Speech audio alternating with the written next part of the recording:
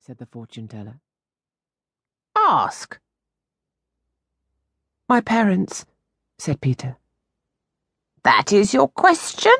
Said the fortune-teller. They are dead. Peter's hands trembled. That is not my question, he said. I know that already. You must tell me something that I do not know.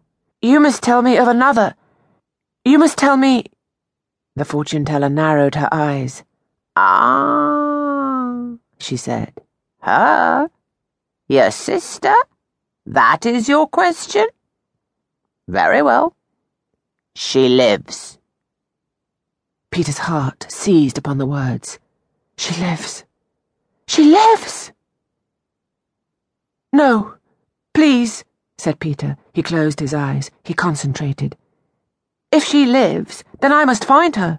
So my question is, how do I make my way there, to where she is? He kept his eyes closed. He waited. The elephant, said the fortune-teller. What? Peter said. He opened his eyes, certain that he had misunderstood. You must follow the elephant, said the fortune-teller. She will lead you there. Peter's heart, which had risen up high inside of him, now sank slowly back to its normal resting place. He put his hat on his head. You are having fun with me, he said. There are no elephants here. Just as you say, said the fortune-teller.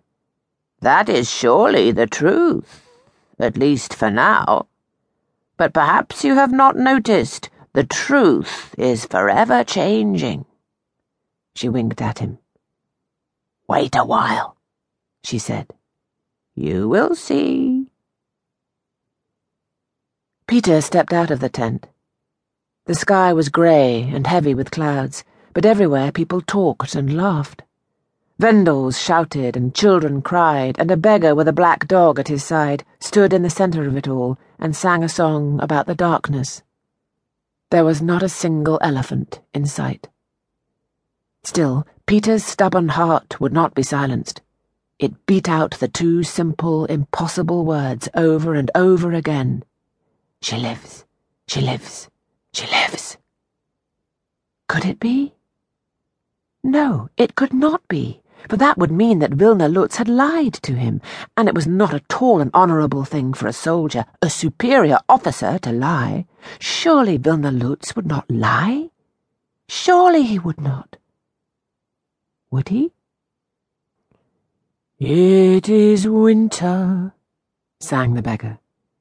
It is dark and cold, and things are not what they seem, and the truth is forever changing. I do not know what the truth is, said Peter, but I do know that I must confess. I must tell Wilner Lutz what I have done.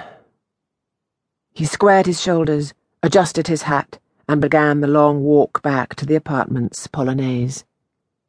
As he walked, the winter afternoon turned to dusk, and the grey light gave way to gloom, and Peter thought, the fortune-teller is lying. No, Wilner Lutz is lying. No, it is the fortune-teller who lies. No, it is Wilner Lutz. On and on like that the whole way back. And when he came to the apartment's polonaise, he climbed the stairs to the attic apartment very slowly, putting one foot carefully in front of the other, thinking with each step, he lies. She lies. He lies. She lies. The old soldier was waiting for him, sitting in a chair at the window, a single candle lit, the papers of a battle plan in his lap, his shadow cast large on the wall behind him. You are late, Private Duchesne, said Wilner Lutz. And you are empty-handed. Sir, said Peter. He took off his hat. I have no fish and no bread. I gave the money to a fortune-teller. A fortune-teller, said Wilner Lutz. A fortune-teller? He tapped his left foot, the one made of wood.